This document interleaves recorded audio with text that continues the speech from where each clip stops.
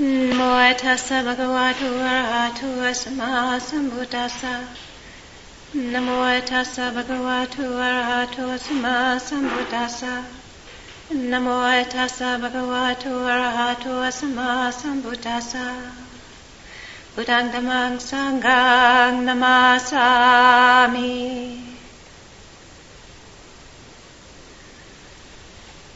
So I feel very happy to be back.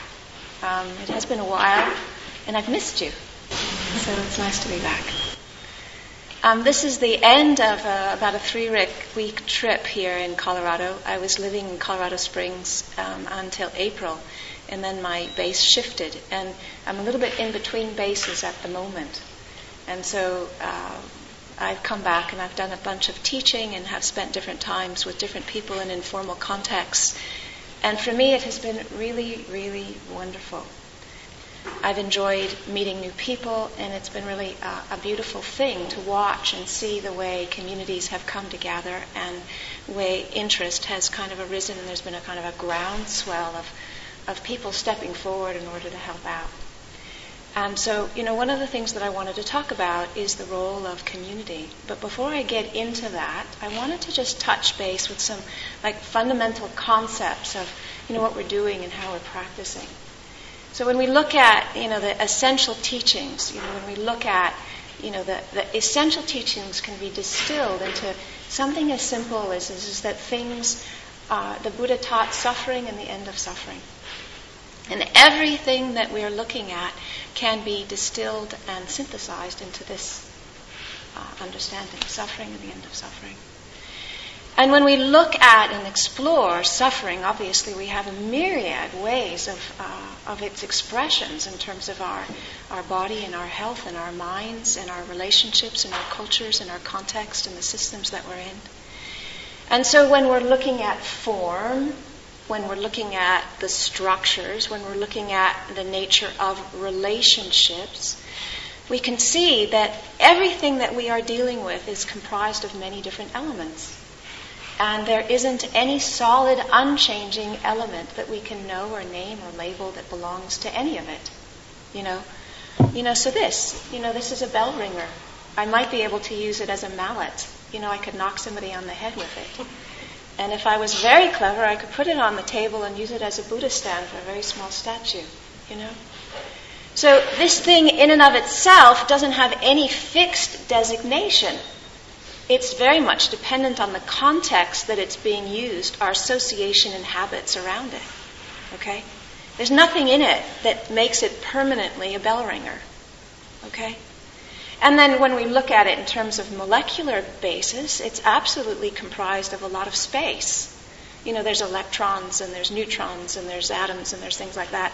And in between these tiny little molecules is vast amounts of space. And so from a molecular point of view, we've got a probability density that expresses itself in the shape of a bell ringer, okay? Now, what on earth does that have to do with us? Well, everything. Because we have forms, we have our bodies, and we have the structures of our communities, and we have our relationships, and we have our values and our ideas. And all of that is based on our coming together of a variety of conditions, amongst which there's an awful lot of emptiness. Okay?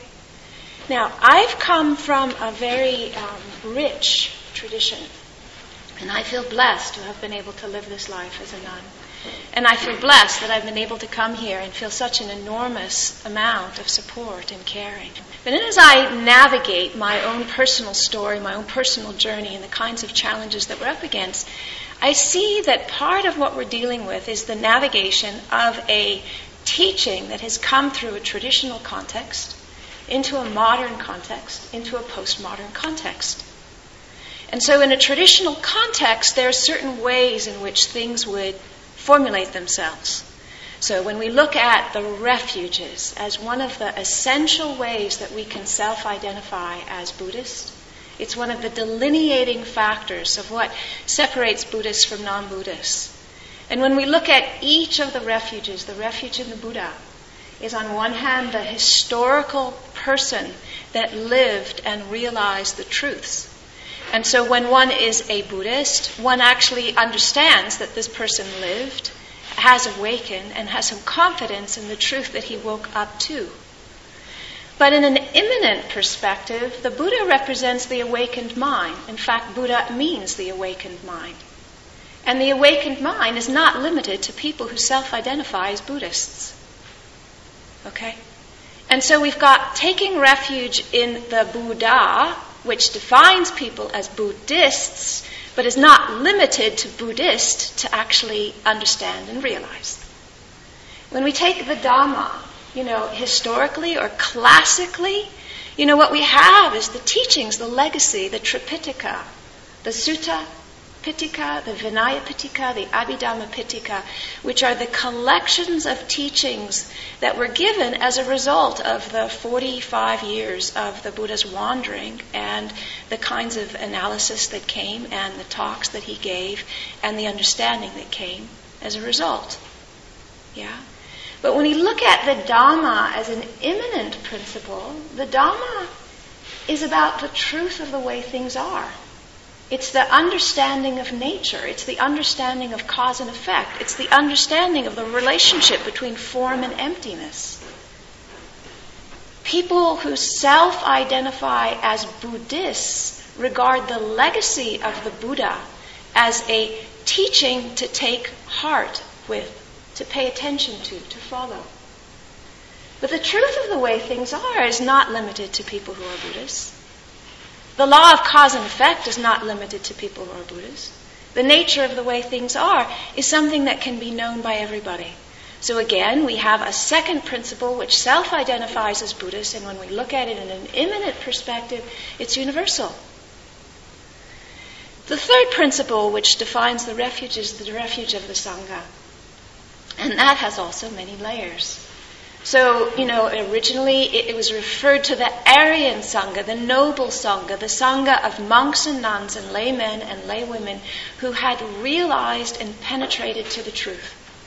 They were on some level clear about the nature of suffering, its cause, the cessation of suffering, and the path that led to the cessation of suffering. And since the very beginning of the Buddha's dispensation, there have been lay people who have realized the complete cessation of suffering. And yet over the years, and particularly during the traditional period of time from which the Buddha's dispensation existed, the Sangha was referred to as the monastic Sangha. The Sangha of monks and nuns who have committed their lives to living this life and to keeping the precepts and to having the teachings be something that they knew and recited and passed on. And the councils and the memorization of the suttas has been the vehicle that it was passed on for many hundreds of years until it was written down. And so there was a division between the ostensible role of the lay community and the ostensible role of the monastic community in terms of the dedication and the commitment to upholding the teachings and passing them on. And in the traditional framework of the society, it was clear and understood that the role of the monastics was to hold this, to guard this, to protect this, to live this, to embody this, and to pass it on. And then we get into a modern society where our family structures have started to dissolve and our village structures have started to dissolve, and we have industrialization where things are reduced to like dead things, and we've got consumerism that's gone rampant. We've got an all-pervasive sense of meaninglessness, which is something that we're having to deal with, an all-pervasive sense of alienation, which is, people are trying to figure out who they are in relationship to others. And we also have a shift in the way that this whole Sangha has been carried. So in a traditional society, the monastery was the hub of the village. It was the hub of the society. And the spiritual elders that were living in the monastery were like the psychologists, they were like the judges, they were like the divorce counselors. It was like everything that was needed was represented in the elders who were in the monastery. They performed ceremonies that supported marriages, and they supported ceremonies that helped people with their passages of death. And oftentimes where education was possible was in the monastery, because there wasn't educational systems that were available in the village. So the monastery was central in a Buddhist culture to a healthy, thriving community. And because of that, there was this deep sense of the value and the importance of that, as well as a tremendous honoring of the monastics, because they were the ones that helped create the context where the health in the village would flourish. And we have shifted from a traditional culture to a modern culture. And from that modern culture, there have been a number of people who've gone to the East and taken ordination for periods of time and come and said, well, the meditation is really wonderful. That's great. And all this other stuff is a little bit like, Western people are not going to be into all of this stuff. And it's really not that needed, We don't need to do bowing and chanting, and we don't need to do all this ceremony stuff, and we don't need to do any of this other stuff, because really the essence is about meditation. And if we bring meditation back to our people, then we will give them the essence of what is needed in order to wake up. And thus the Vipassana movement was born, and thus in the United States we have a predominant culture of lay people who are teaching and practicing, and lay centers where there is meditation retreats that are taking place, and lay groups where people like yourselves come together and study and practice and have day-long retreats. And it's wonderful. But what one also recognizes in all of this is that having extracted the meditation technique out of a lifestyle, then there's a whole bunch of other idiosyncrasies that emerge. And one of the idiosyncrasies, which is hardly an idiosyncrasy, is the lack of diversity. And how the kind of culture of people who tend to be drawn to this is a very monoculture. And that monoculture doesn't have within it the resource necessarily to reach out to the larger culture that is around us. We have other issues around, who are the teachers? And so, when we look at meditation groups, there's often a predominance of women who come to the groups, and we look across the board, there's often a predominance of men who are the teachers. And so this is an interesting conundrum, how we got here. Okay. And then we look at it in terms of economic diversity.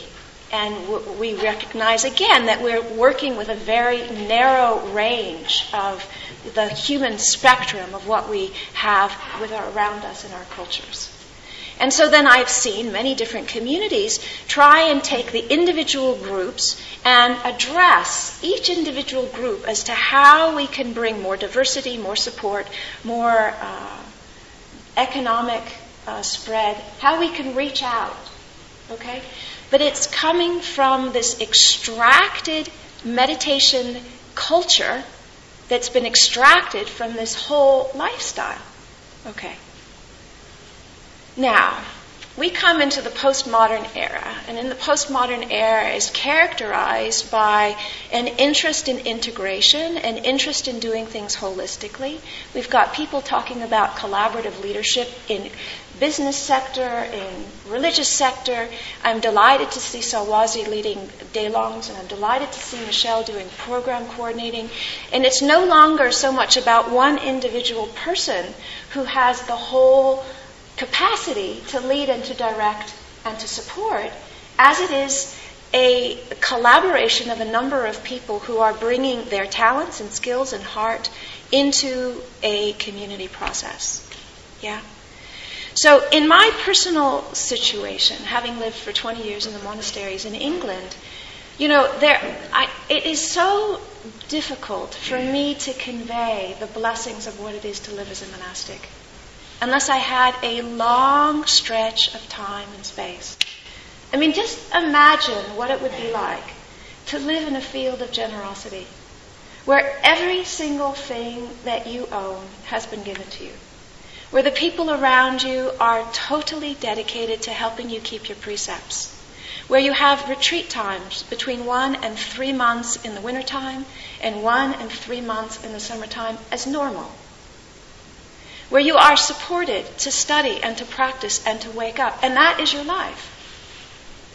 And in doing that, then when you have things to offer, then there's occasions where that can be what you do. But your life is dedicated and focused on waking up, and that's your job. And the people around you are dedicated and supporting to helping you do that. And you're living with people who are agreeing to live on precepts, and you're living in environments that are conducive for meditation, and that's what it's like to live as a monastic. It's an unbelievable privilege. But alongside this incredible privilege is the challenge that we've had to navigate of this tradition coming from a traditional society that has had a difference of valuing the monks as opposed to the nuns, and a very clear structure that supports the monastics as the sole spiritual authorities, and the lay community as the ones who are to offer support with requisites, information, and energy to help build and develop and cultivate. Yeah. So I come back to the States after 20 years of living in this conundrum of feeling the enormity of the blessings and the challenges of the limitations, of trying to navigate out of a traditional context that put a difference between the valuing and the status and the privilege and the resource of the monks in contrast to the nuns. And we were told from the beginning that if we were to only realize the transcendent understanding of the truths, then there would be no problem with the form. So we were told that if we take this form and emptiness thing and realize it to the depth, then we would be able to get such a sufficient blessing from understanding the awakening that comes from that, that the challenges that we were having to navigate would no longer matter. And because we were in deference to our elders and I had faith, I listened. And for 15 years did my best to try and put that into practice. And what I realized after 15 years of doing everything I knew to put that into practice is there was a flaw in that thinking, which is that when there are certain ways of conditioning you so that you perceive yourself to be lesser or lower, or your authority is constantly being dismantled or challenged or undermined, not because you are not capable, but because of a hierarchical or a gender difference which is built into the system, then it conditions you so that you are not able to realize these transcendent realizations. And so here we have a circumstance where the emptiness of what needs to be realized is not possible to be manifested into the form. There's a block somewhere. Because what we know fundamentally is that it is not in accordance with the Buddhist teachings to do things which are harmful. We know that, and that's unequivocal. There is no debate on that point. No matter what the scholarship says about all the other politics, there's no debate about that point. And what we know is that prejudice of any form is harmful. And that's unequivocal. So when we have structures that embody certain forms of prejudice as the mechanism through which we are supposed to realize the end of suffering, we are in a dilemma. And as a nun, it was very apparent, this dilemma that we were in. And it was also apparent that this dilemma could not be negotiated within the structure and the system itself. So when I realized that, when the sisters as a group realized that, then I made the choice to leave. Because I knew that doing something, colluding with something, condoning something, going along with something that was harmful was not in accordance with what my commitment was, which was to realize the end of suffering and to support non-harm. So, I have the blessings of the precepts and 20 years of training and the recognition that evolution is needed. that we need to bring a monastic culture into our postmodern world in a way which is congruent with our understanding of what is harmful and what is non-harmful. So that the emptiness that we realize flows into the structures that we embody. There isn't a disconnect. And the form of our lives supports the realization of the emptiness, which is our deepest nature. The form is not conditioning us so that we are not able to do that. So, when we step back out of the Vipassana community and look again at what this is about, for me, what I see is what is needed, rather than each subculture to investigate how we bring more diversity and support and coherence and strength to the subculture, is to come back into a bigger perspective and say, what happens if we look at it from the fourfold Sangha perspective again, but with fresh eyes? What happens if we go back to the model of the monastic community in relationship with the lay community, and then begin to use that as an opportunity to address some of the things which have been embedded in the traditional manifestation of that? So, in our communities, for example, there was a discrepancy between the monks and the nuns, but there was very little issue around people of different sexual orientation. So there was tremendous diversity in the community around that. There was tremendous diversity around people of color and people of different ethnic origins. There was tremendous diversity of people of different economic strata. And the whole thing was not built on meditation. Because it was a lifestyle rather than a meditation practice, there were all kinds of reasons people would come. Sometimes they'd come because they just enjoyed the peaceful environment. Sometimes they came because they liked to help cook or build or garden. Sometimes they came because they liked to help with the office work. Sometimes they just came for the festivals. So festivals and celebration and joy and work and community were all part of our life and all shared with everybody who felt any resonance. And there was no requirement that anybody come be a Buddhist. So the doors were open, and it operated on donations, so that anybody with any economic issues or non-issues was welcome. Because economy was not the gateway through which people could come through the door. There was a donation box in the back. There was never a talk about dana. People would come, they'd go, they'd take the literature, they'd stay in the meditation hall, they'd come on retreat. It was offered. And it was offered because there was enough support to get the requisites together to make it possible for the monastics to live there and anyone else who wanted to live there to say, this is really important. It's important to create the space for this to happen. So I come back to the States and I think, I just wonder if it might not be useful to step back a few steps and look at this from a slightly different perspective. And rather than try and bring diversity into the subculture, try and open up the culture to include the fourfold Sangha in a way that now navigates the challenges that we know need to be navigated. So in addition to the prejudice against the feminine, the other prejudice that we need to navigate is the prejudice against the precepts. So in the monastery, the people who have the spiritual authority are the people who are fully ordained. And people who are not fully ordained do not. And we look in this culture with the people who have been practicing for 10, 20, 30, 40, and 50 years, who've got centers and teacher training programs and have deep insight and have huge depth. And that also does not make any sense.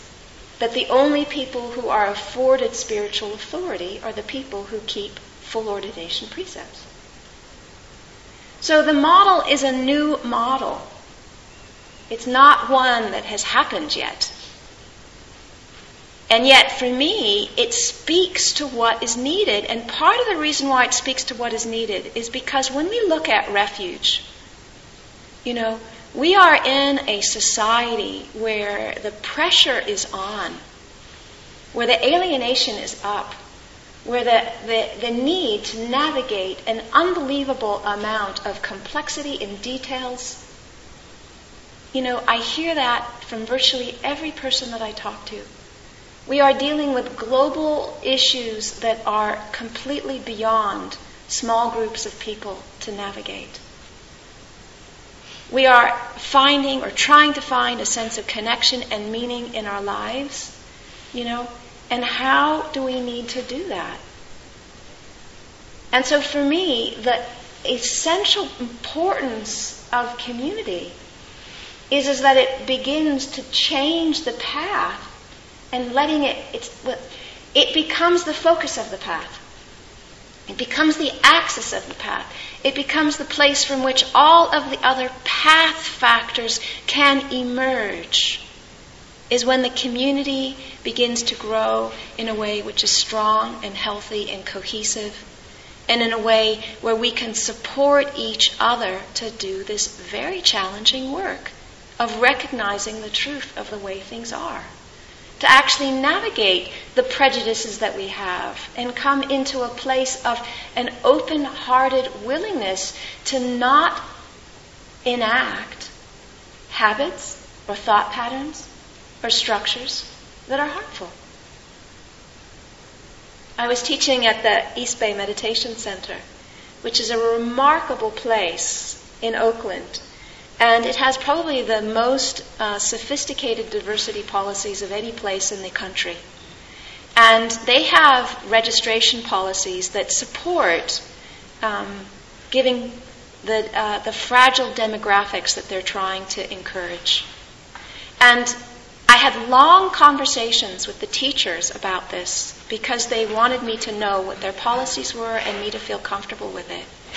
And I said, I didn't understand the effect of prejudice until I went to the monastery and was living as a nun. And I understand now the safety that comes in numbers. When there's a core amount of people that you can relate to or identify with, there's a sense of safety that you feel that's very different if that's not present.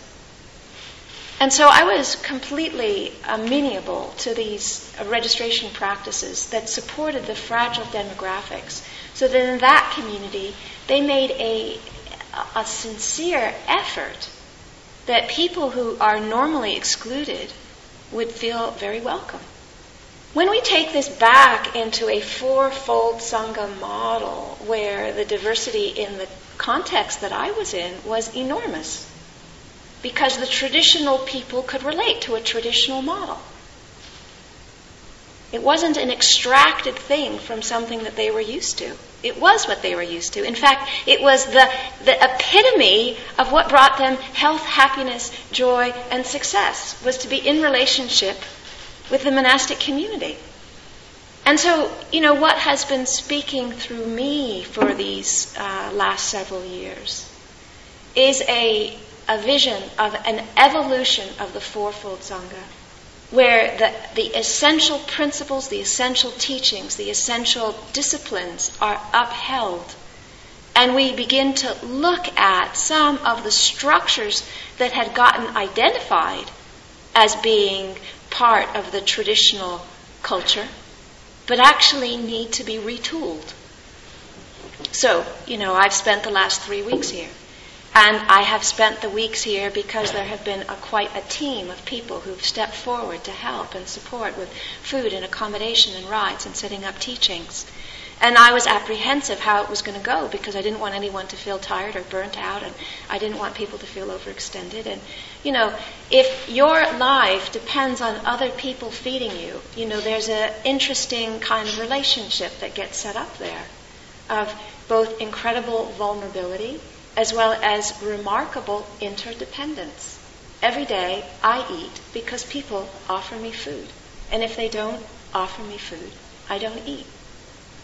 And so for me, the joy is that not only for me was it a remarkable 3 weeks with lots of opportunities for teaching and lots of opportunities for meeting new people, but there was also the joy in watching people come alive and connect with each other and find ways of being with each other that they hadn't had before or they hadn't taken before, this context arose.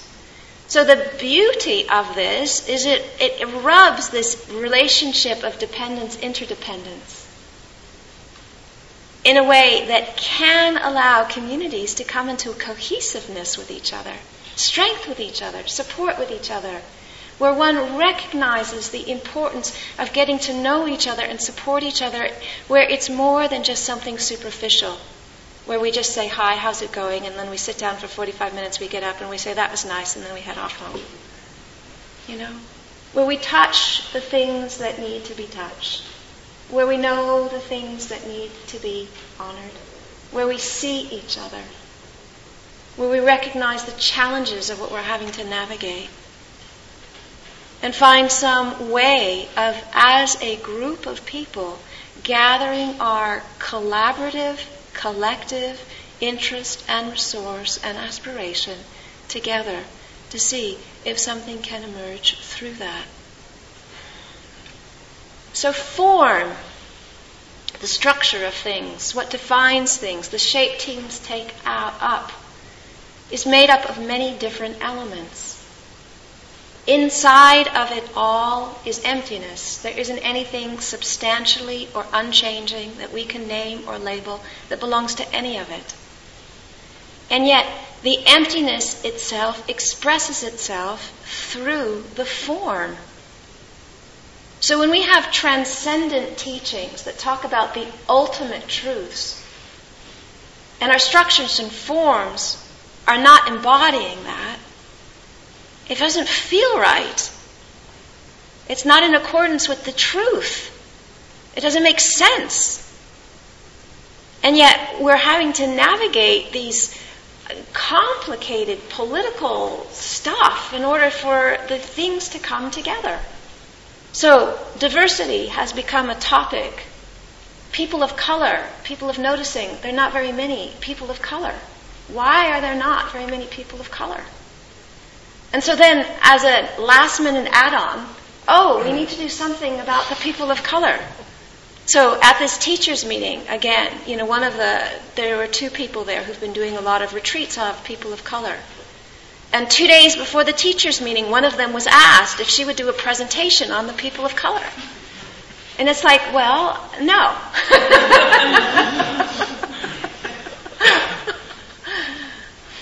And the first time I heard about all of this was at a teachers' meeting many years ago. And again, there was an interest to introduce this as a topic, to bring awareness to this issue, and to let people recognize that this is something that for many is actually very dear. And so she was given 5 minutes to talk about the issues of the people of color, along with everybody else who had 5 minutes to introduce their little subtopic or subgroup or sub-project. And she stands up with grace and regal presence and a calm voice and says, the issues around the people of color are so complicated, I cannot speak about this in 5 minutes, and sits down. So we have a longing to wake up. We have a longing to understand the nature of suffering and realize the end of suffering. And yet we're doing it in these small, confined vantage points that keep us locked into the same paradigms that we're trying to move out of. So initially, ages ago, when I was asked to talk, it was suggested that I speak about the role of women in Buddhism. And I replied saying, I think if I did that, I'd be contributing to the problem rather than to the solution. I think what we need is to open up our perspective and look at this from a slightly bigger angle and talk about what do we need now in order to move forward. I mean, certainly when we understand some of the challenges of what we have come through, it gives context to why we need to move forward. But it's time to move forward. And I don't see prejudice against women as prejudice against women. I see this as prejudice. And when I have tasted what it feels like to live in a context where there's prejudice, I don't want to have anything to do with prejudice towards any other human being. And yet I can also see that because of my own conditioning, I have work to do. Because I don't see all of my own prejudices in the way ignorance doesn't see itself. So I don't have the view that is able to create something that is beyond the ignorances that I have. And that's why what I need is other people in this soup with me to help hold and see and mirror, so that what can emerge is something which actually has value, is connected to essential teachings, and has benefit for the most people. And so that's what I envision. What I envision is a model of community living where there are monastics and there are lay people. And the monastics and the lay people together are leading the community. And it cannot be that people who've got 1 year meditation experience is given the same amount of responsibility and authority as somebody who's got 20 years experience. And so we do have within this model a chaos coefficient that is going to need to be navigated. But just because there's chaos in the unfolding of it doesn't for me mean that it's not something worthwhile to begin or to try or to endeavor or to talk about. Because the value of monastics is that our entire life is dedicated to waking up. And even though monastics don't have a monopoly on that either, I have known lay people who have that same dedication. And I have known lay people who have realized the fruit of that in a way which is so deeply inspiring. And yet for me, there is a place for monastics. And in our Western Vipassana scene, it's like there are very few monastics. It's not referenced to monastics or connected to monastics. It's like monastics are second, third, fourth generation, Maybe someone knew about one long ago. And so, I have these questions, and I also have this vision. And so, what Michelle was talking about was there's some sheets on the back that talk more about the vision of awakening truth. And there's sign-up sheets back there about people who are interested in signing up and being part of this and hearing more about how things are unfolding. And, I have been clear from the beginning, there is no way that one person is going to be able to make this work. It's just going to happen because there are a group of people who realize that this is very important, because it's going to take an enormous amount of dedication.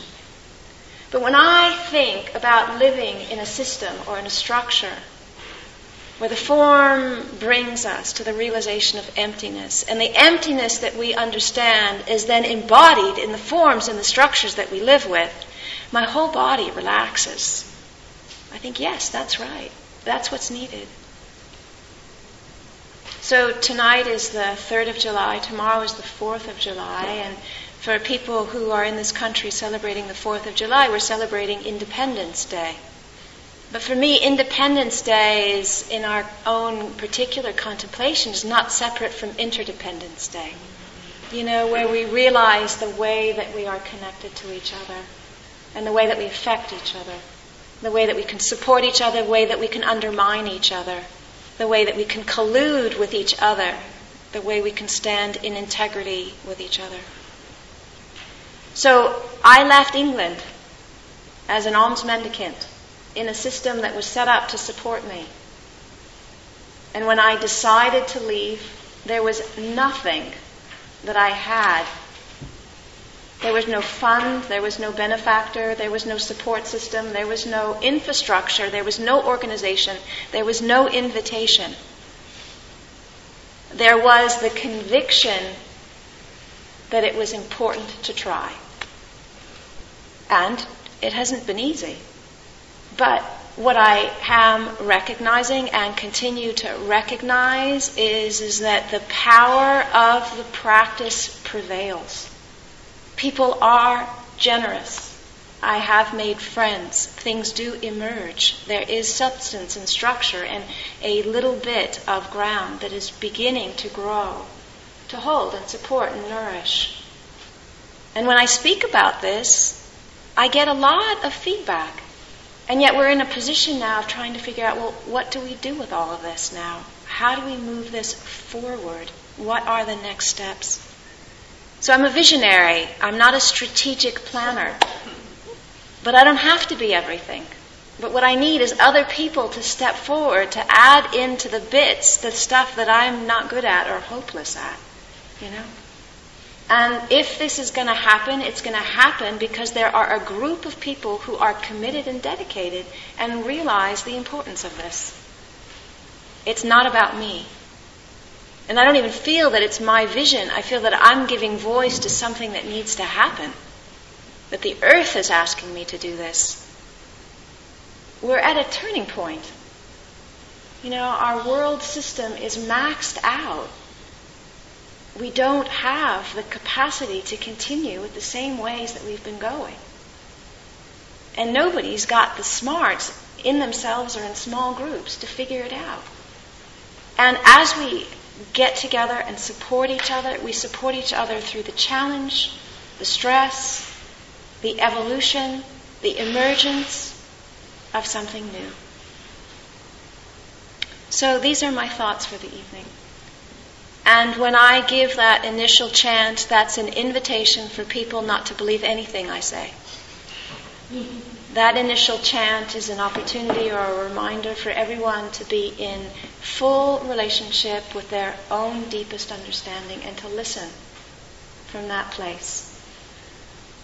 And if you hear something that I say that makes sense or resonates, you can know that it's resonating with your own deepest truth. And if you hear me saying things that don't make any sense, then you can just let it go. But if you ever hear me say something that cuts across your deepest understanding, when I'm in this context of speaking like this, in a Dhamma context, you know, I would ask that you not just let it go. That you find some way of getting back to me, because this is a very sacred, special situation where people are showing up and bringing their interest and their attention. And that needs to be respected. And it needs to be respected, and there needs to be a mutual understanding and a mutual agreement with that. And when that's present, then we can allow this to unfold in a way which feels correct and healthy. So I would like to close this reflection here. But again, I would just like to express my deep, heartfelt appreciation for your welcome this evening and for this, remarkable 3 weeks of teachings and invitations and meeting new friends and spending time here. It's been wonderful. Thank you.